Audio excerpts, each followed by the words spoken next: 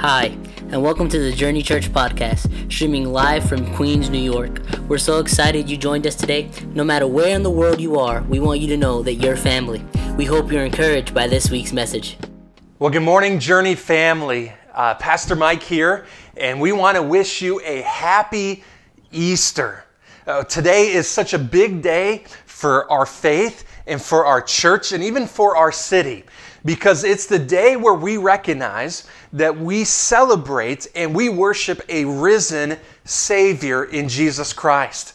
And so my hope and my prayer for you today is that even though we can't meet in person and celebrate Easter Sunday, my hope and my prayer for you is that you would experience, in the comfort of your home or right there at your desk, you would experience the life-changing message, love, and hope that comes through the resurrection of Jesus Christ.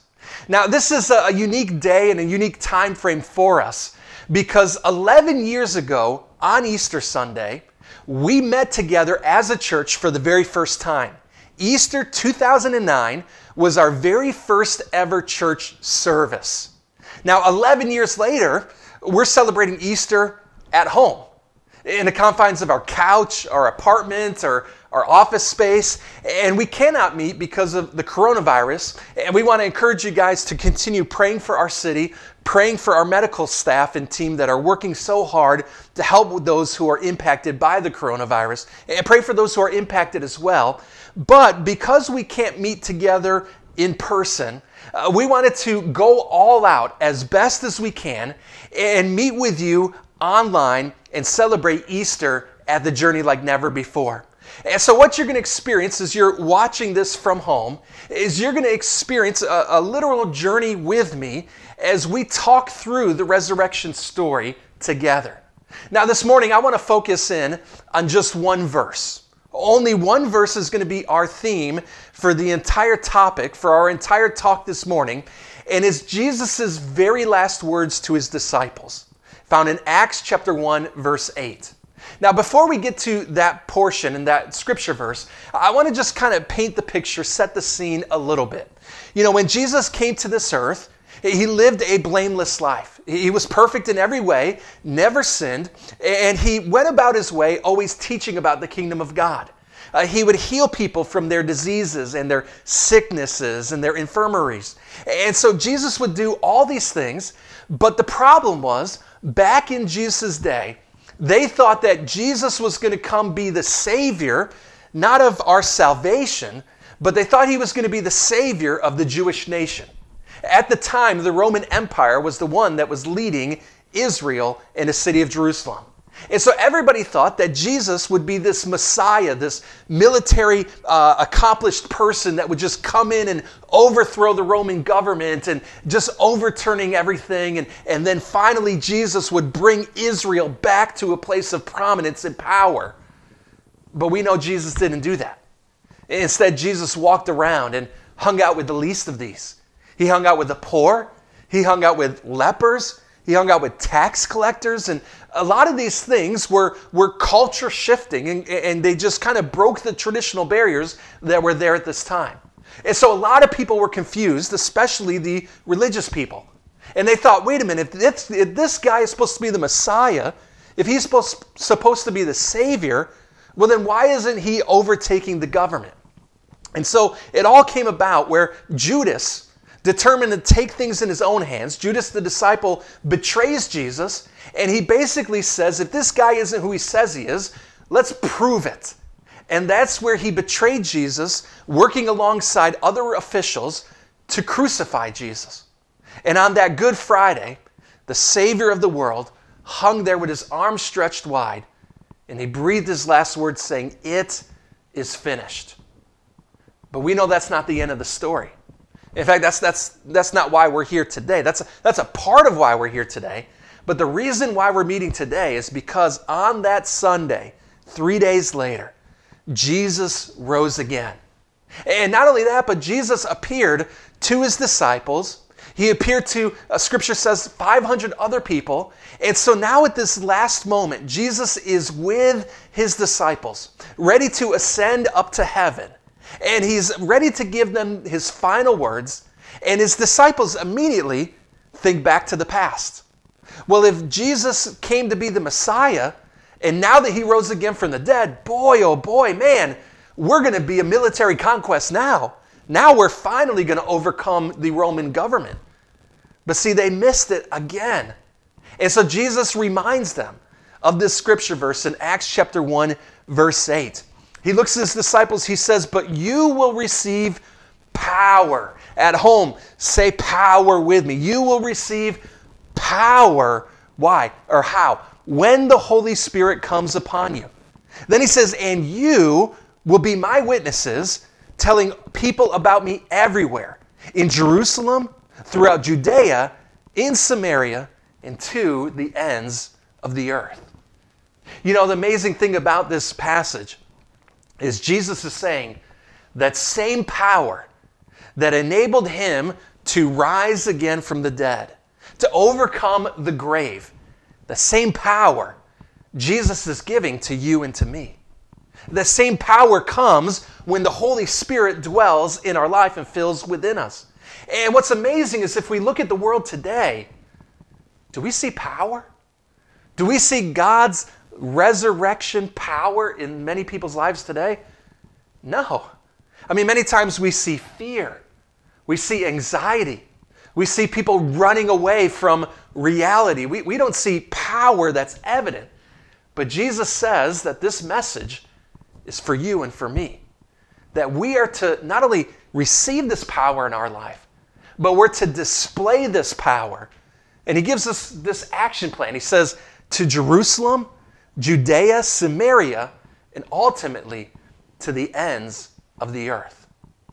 So Jesus here, he's giving us some geographical locations, right? There's Jerusalem, Judea, Samaria, the ends of the earth. But today what I want to do is I want to do this message a little bit different. And I want to look at three, yes, geographical locations, but what do they mean for us personally?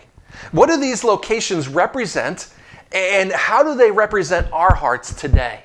And my hope and my prayers for you is as you're listening and watching this message this morning, that you'll identify yourself and discover where are you on your spiritual journey, and where does God need you and want you to be today. And so this morning we've done a little bit different, and we're going to be a little bit more creative, and I'm going to travel to 3 unique areas throughout New York City. Now, I know what you're thinking. You're hearing this and you're thinking, but Pastor Mike, we're in a lockdown, we're in a quarantine, we're supposed to be social distancing. And I want you to know that right now, the only person recording this message is myself. A true story. Right now, I have an iPhone that is plugged into a microphone that is on a tripod stand, and I'm walking around with it, filming it all by myself. So we don't have a video crew. We're not breaking any laws. It's just me, my iPhone, and you guys. And so understand, we are quarantined. We are being safe. But we wanted to visualize this message for you because I believe this message is for all of us. That once we realize where we are spiritually, we'll recognize where does God want us to be. And some of us were living without power. Some of us were living without the Holy Spirit's guidance in our life. And so my prayer and my hope is that you'll experience Jesus' power in your life and recognize what are those steps that we need to take this morning. So this is Easter in what I'm calling 3D, or 3 different locations.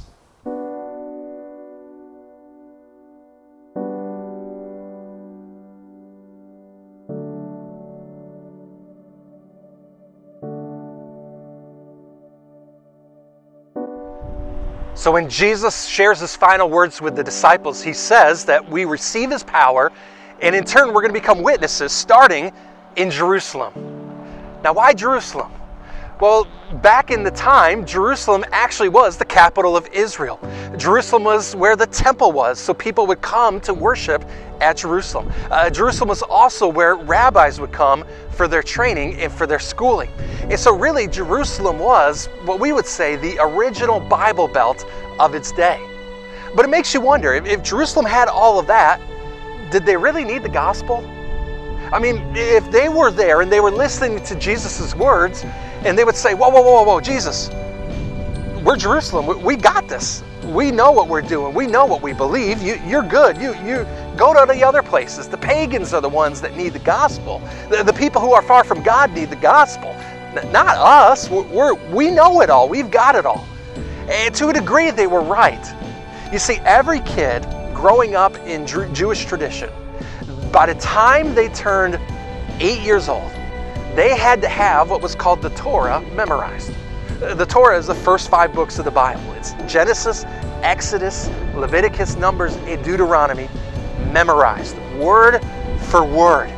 After they would be in that schooling up until 8 and memorize all that, then they would graduate and go to another school until the age of 13, where they would then study the entire Old Testament, 40 books of the Bible, and they would have it memorized, down packed. Just so you know, Psalms is 150 chapters. They would have it memorized. They knew every law, every scripture. They in turn knew religion better than you and I. And so they would simply ask, why do we need the gospel? But something I've learned is that those who need God's grace the most see it the least. That's why when Jesus came to this earth and he walked around the people, he would look at the religious people and he would call them lost.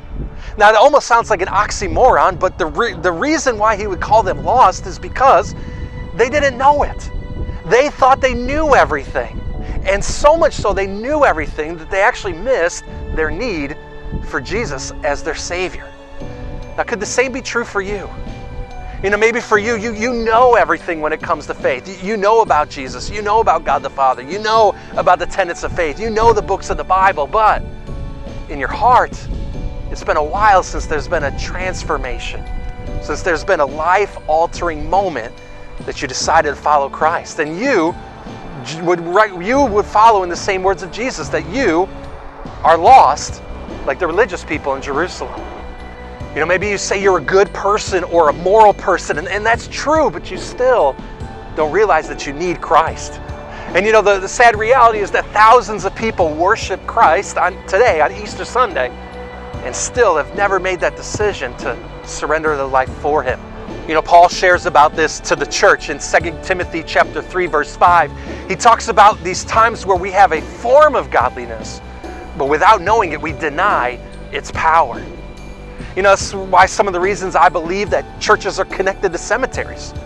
You know, yeah, churches, they have heritage, but they have cemeteries symbolizing death and old things. And so maybe for you, you've been trying to find Christ, find life, and find hope in dead and dry and old things like religion. You tried to follow every law as meticulously and as perfectly as you can, but still, you feel like you've come up short. You know, in fact, when Jesus rose again from the dead, and it says that the women went to the tomb to find Him, the angel there looks out at them and he says, "Why do you search for the living among the dead?" Maybe you feel like your faith is that way right now. It's dead. You're trying to search for living things and it's just not there, and you've come up empty. Could it be because you've trusted in religion and not in the relationship in Christ? You know, maybe you grew up with God around you, but never experienced God inside your heart. Maybe you grew up following all the rules, but you still feel like something is lacking. You grew up understanding the story, but you never really experienced the Savior. And for some of us, that's our life right now. You know, it reminds me of Matthew chapter 7, verses 24 and 25, where Jesus says, on that day when we're there for judgment, He says, many will say, "Lord, Lord, I did all these great things." But Jesus in turn says, "I never knew you." It's a haunting verse for me, and maybe a haunting verse for you, but could it be that we're doing so many great things, but in reality we don't even know Christ in our own life? We never even made that decision to really follow and experience a living relationship with Christ. And so if you're here today and you find yourself stuck in the walls of religion, stuck in the ways of the patterns of our past, Jesus came to break free from all of that. So we can now know it's not about the rules, it's about the relationship. It's not about the system, but it's about the Savior. Jesus came to initiate life and to breathe it into us so we could experience hope and peace and freedom again. And my hope and my prayer for you is that it's not just about the information, but it's about the transformation that comes. And so if you're here today and you feel like Jerusalem, stuck and dry and dead, know that the gospel has come to you.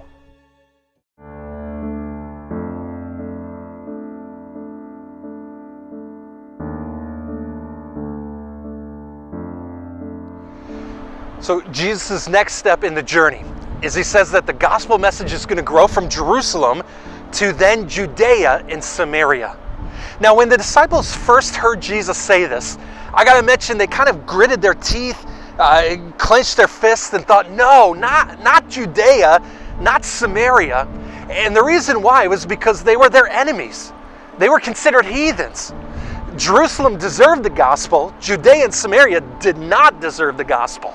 It almost likens it to a place like, well, we would say is Las Vegas, or even like right here in Times Square, a place where, we have parties and live it up. That's what the people of Judea and Samaria did. In fact, Jerusalem held so fast to the laws that they followed every single one of them. Judea and Samaria, they said one of the laws, which was to marry only those of the same faith. Judea and Samaria said, forget it. You only live once. Let's marry who we want. Doesn't matter if they do or do not believe what we believe. And so we're just going to do whatever we want. And so the disciples would have looked at Judea and Samaria and said, Jesus, they don't deserve the gospel. They're enemies. They deserve judgment, not grace. But see, that's the beauty of what Jesus' message and what he came to do for you and I, is that the gospel reaches everywhere. Those who seemingly deserve it and those who seemingly don't deserve it. And so when Jesus says that the gospel is coming to Judea and Samaria, he's trying to change their mindset. He's trying to help the disciples see that this message is for everyone, those who deserve it and those who don't. And see, whereas the people of Jerusalem, they may have been too good for the gospel, the people of Judea and Samaria would never have thought that they would be deserving of such good news. Maybe that's where you are right now. Maybe you've lived it up with your life. Maybe you've ran fast and you've run hard and you lived a party scene and you've done all the things imaginable that is so far from God. And now you look at your life and it's just a mess. It's a pile of shame. As a pastor, I get messages all the time about people who have lived it up. They've done everything according to the world standards. They have the money, the fame, the boyfriends, the girlfriends, all the sex, the booze that they want. And then one day they wake up, they come to their senses and they say, man, I've missed it. I look at this pile called my life and it's just one big mess. How do I pick up the pieces again? But see, that's the beauty of what Jesus came to do, is that Jesus met us where we are.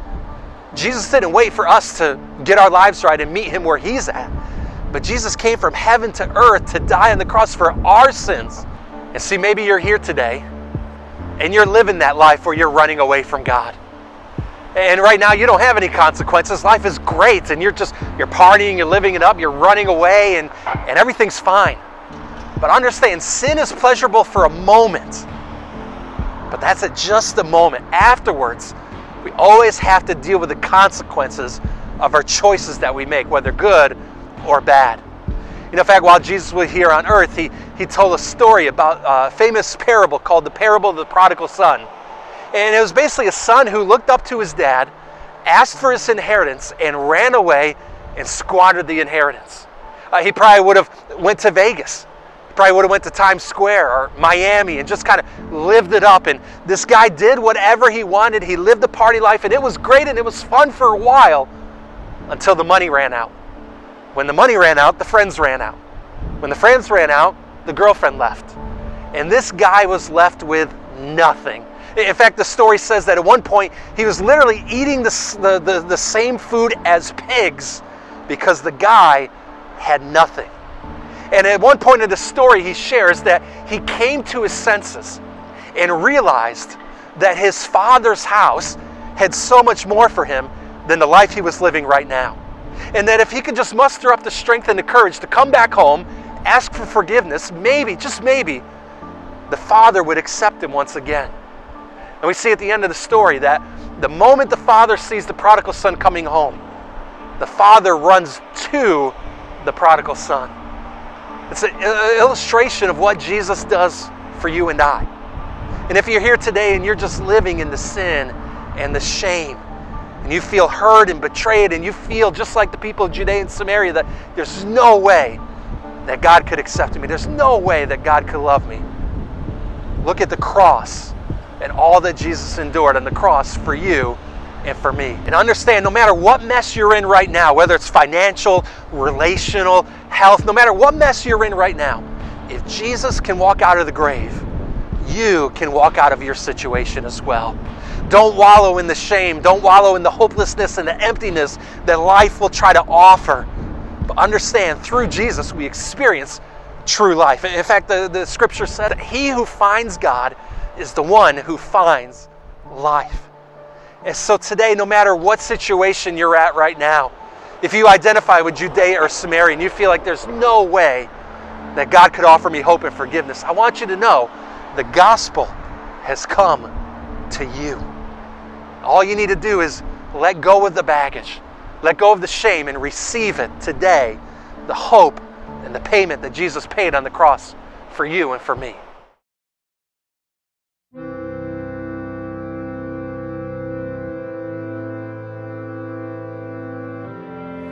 So when Jesus shares the message with his disciples, he's telling them, first you're going to go to Jerusalem, you're going to go to Judea and Samaria, and then ultimately you're going to go to the ends of the earth. And I can imagine at this point the disciples are really scratching their heads. You know, Jerusalem was easy to get. Judea and Samaria, that was a tough pill to swallow. The ends of the earth, I mean, Jesus, that's impossible. How many people is that? It's almost like Jesus was at this football game, you know, and he's the coach and he rallies his 12 disciples, the teammates together, tells them put their hands down low and, all right, guys, here's the game plan. We're going to reach Jerusalem. Got it? Yep. You're going to reach Judea and Samaria. What? Let's keep going. And, we don't got time for this. Let's just go to the ends of the earth. Ready? Go. And the disciples were like, what? But Jesus wasn't just throwing a caveat here. He wasn't making a mistake. He wasn't just implying. He knew exactly what he was saying. And he knew that these disciples would take this message in the little city of Jerusalem, spread it out to the outskirts of Judea and Samaria, and ultimately, later on, they would impact the ends of the earth. 2,000 years later, Jesus' message still stands and it still applies for you and me today. That his message of hope, love, peace, and forgiveness is still applicable for us in our season of life, in our situations that we're in right now. And what Jesus was saying by this idea of to the ends of the earth, what he was saying was there's going to be no barriers, no obstacles, no circumstances that are going to get in the way of my message of love to my creation. Maybe you're here today and you feel like you're at the ends of the earth. Maybe you feel like an obstacle or a circumstance has gotten in the way of you and your walk with God. And you look at your life right now, whether it's a mess or you just feel distant and you feel like God is up here and that you're way down here. And you begin to wonder, even this Easter season, where is God in all of this? Maybe as you've been impacted and watching our city be impacted by the coronavirus. And you're saying, God, no barriers? God, this is a major barrier for our city and for our country right now. But Jesus came to let us know, and he died on the cross for you and I so that we can know that his message of love crosses all boundaries, overcomes all obstacles and any barrier. And he wants you to know today that it doesn't matter how distant you feel from God, now is the time to zoom out and look around and to see God's message of hope and love and peace for your own life. You see, the grace of God will come to reach you even when you're in the deepest and darkest valleys of your life. And maybe you're here right now, and Easter Sunday is usually a day of celebration, usually a day of joy, but you just feel sorrow and despair, and you even feel a little bit of darkness. I want you to know the grace of God has come to cover you. That God meets you where you are at. God is not up there and we're down here, but no, God lives among us. In fact, that's what the message of Easter is all about. Jesus knows he's here to help, but also he understands where we've come from in our situations that we're in. In fact, the writer of Hebrews talks about this in Hebrews chapter 4, verse 15. It talks about how Jesus came to live amongst us and to be like us. But there's one part in that verse where it says that Jesus shares in our sufferings. And if you hear that part, that's such a powerful and a profound statement that Jesus literally shared in our sufferings. You know, it's so unique about God. You know, most times when we think of a God or a godlike figure or a leader, most times they just want to be up there, and our job is to appease them and do everything that's easy for them. Never would you hear about a God who would leave everything and come down, let alone to share in our sufferings. But when we read the scriptures about what happened to Jesus before he rose again, we understand the sufferings that he was a part of. You know, first off, he was rejected by his own creation. Scripture even says that one of his disciples betrayed him, a person that he hung out with for 3.5 years, day in and day out. Every moment of his life was with these people. And one person literally betrays him and sells him to be handed over to be crucified. And on that day that he was crucified, it says that people mocked him. They called him the King of the Kings, the King of the Jews. And so what they would do is the soldiers would take these whips, and at the ends of the whips, they would have metal shards in them. So every time that they would whip that person and pull the whip out, it would pull out pieces of flesh of that person. And they didn't just do this once or twice. Law said that they did it at least 39 times, at least. And so Jesus was whipped right there every single time. Then with all the sores and all the open wounds, they said they put on a fake garment over him, to almost a fake royal garment, to mock him for being the King of Kings or the King of the Jews. And so what that do is that was pressed upon his skin and just burned from within. Then they made a crown of thorns, thick thorns, and they pressed it into his head, into his skull. And then they would take him to the cross. And they would take these nails, these spikes, and nail it right here and right at his joints.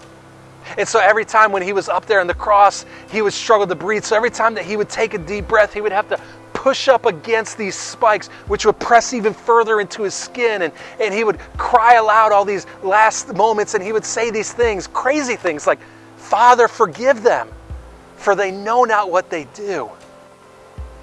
He would say these words, "It is finished." And one of the most powerful words that he says, "My God, why have you forsaken me?" And see, at that moment, Jesus took on all the pain, all the suffering, and all the sin of all mankind. And because he took all that on and bore all of that, what it did was it caused separation between him and God. Now, in our life, we experience suffering, but we know that God is with us in that suffering. In that moment, Jesus experienced complete suffering. God was not with him at that moment that he gave up his life for you and I. And the reason why he did that was because he bore the sins, the mistakes, the valleys, the mistakes, the mess-ups, the sin that we do and that we step in. He bore all of that for our sake. And he died there on the cross that day. But the story doesn't end there. We know that 3 days later, Jesus rose again and he conquered death.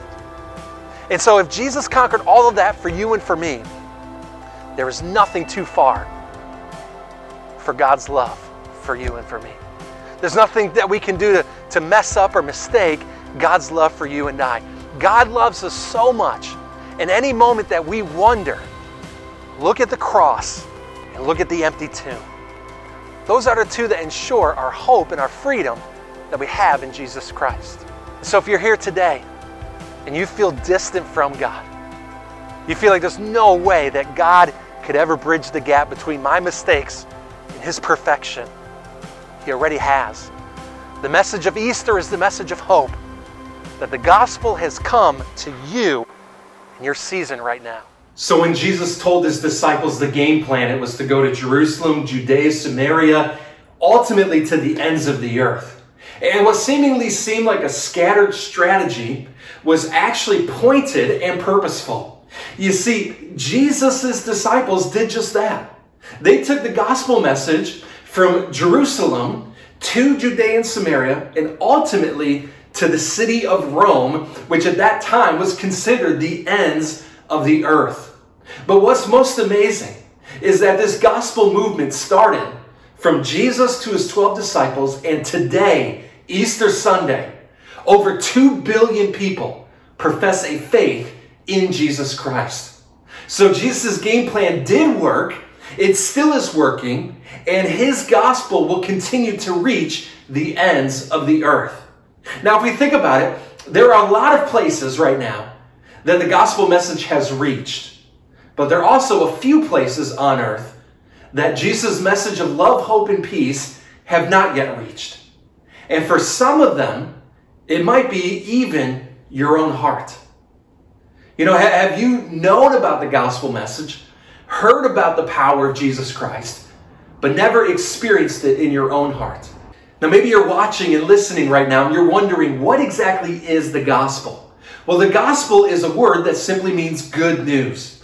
The good news is found in John chapter 3, verses 16 and 17, where it says, "For God so loved the world that he gave his one and only Son, that everyone who believes in him shall not perish, but have eternal life." And then also verse 17, it says, "For God did not send his Son into the world to judge the world, but to save the world through him." Now, what that means is maybe you have this idea of God as being this angry judge, or this stale being that makes us follow all these rules that just aren't applicable to life today. But in reality, in just those 2 verses, we learn the gospel is that God has great love for you and I. That he desires for us to know that his goal and his purpose is not to judge us or to condemn us, but to save us through the act of Jesus on his death, burial, and resurrection. And what the gospel simply says is that it's our belief, it's our faith, our personal decision that we make to trust in that work that Jesus did for us. In other words, it's not about what you can do to be made right with God. It's about the work that Jesus already has done. And all we do is receive it by faith. And so my question for you today is, have you made that decision? Have you received the work that Jesus did on the cross and through the empty tomb? Have you received it this morning by faith in your heart? You know, maybe as you're watching this video, you relate to the story of Jerusalem, where you grew up with this idea of God being stale and it being all about religion and following these laws and these rules. And maybe as a young kid, a young person, you just said, if that's who God is, I'm out. I don't want this. Now you realize today that Jesus did not come to establish religion, but he came to establish a relationship with you. He didn't come to institute death. He came to institute life. And so maybe you relate to Jerusalem and you realize today you've bought into dead things and dry things, and now you've got to receive that life, that freedom that comes in Christ.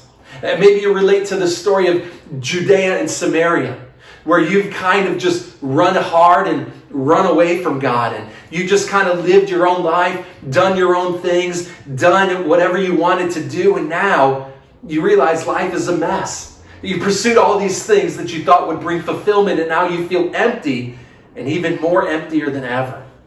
And now today you're learning that Jesus has come to give us life, but also to be the ultimate fulfillment and significance of that life. And maybe you feel that challenge to just walk away from all those things and to finally pursue and open up your heart and your life to Christ. Or maybe you relate to the story of the ends of the earth, and you feel like God is up here, you're way down here. You don't know why, but you've always felt this distance towards God, that he's just absent, that he doesn't really care about your life, and you're just kind of on your own.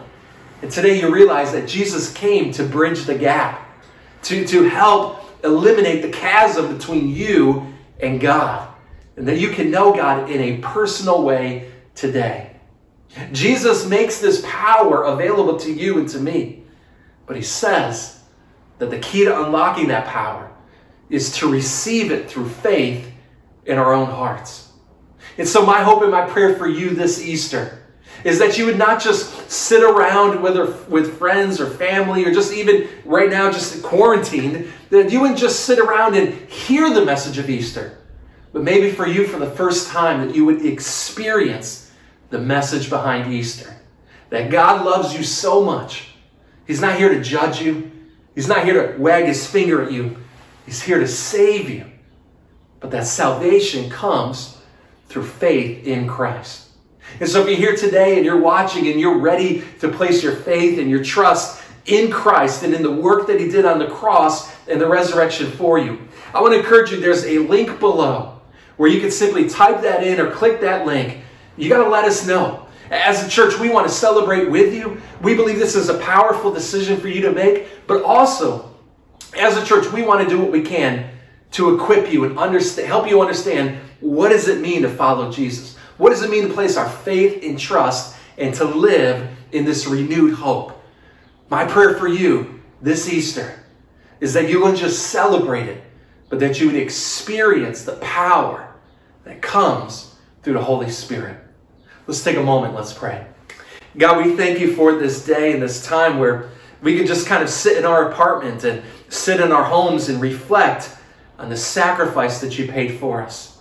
God, we're so grateful that you came down from heaven to earth, not only to live amongst us, but to suffer in the way that you did so that we can know that there's hope. We can know that there's healing. We can know that this life is not all that there is. And even though right now some of us, we're living in fear.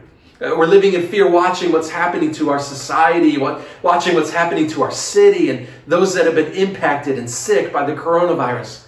God, help us to move past that fear and to move forward into faith, into the work that you did on the cross for us. Help us not to trust in just religion, but to trust in the relationship. Help us to leave behind the shame and the sin and to trust that you will offer forgiveness that only you can offer. God, help us to experience you in a real and a personal way this Easter. And I pray for those here who have not yet placed their faith and trust in you for the first time, God, help us find freedom and hope in the work on the cross that you did for us. Help us open up our hearts and receive this gift by faith. And we ask all this in Jesus' name. Everybody said, amen.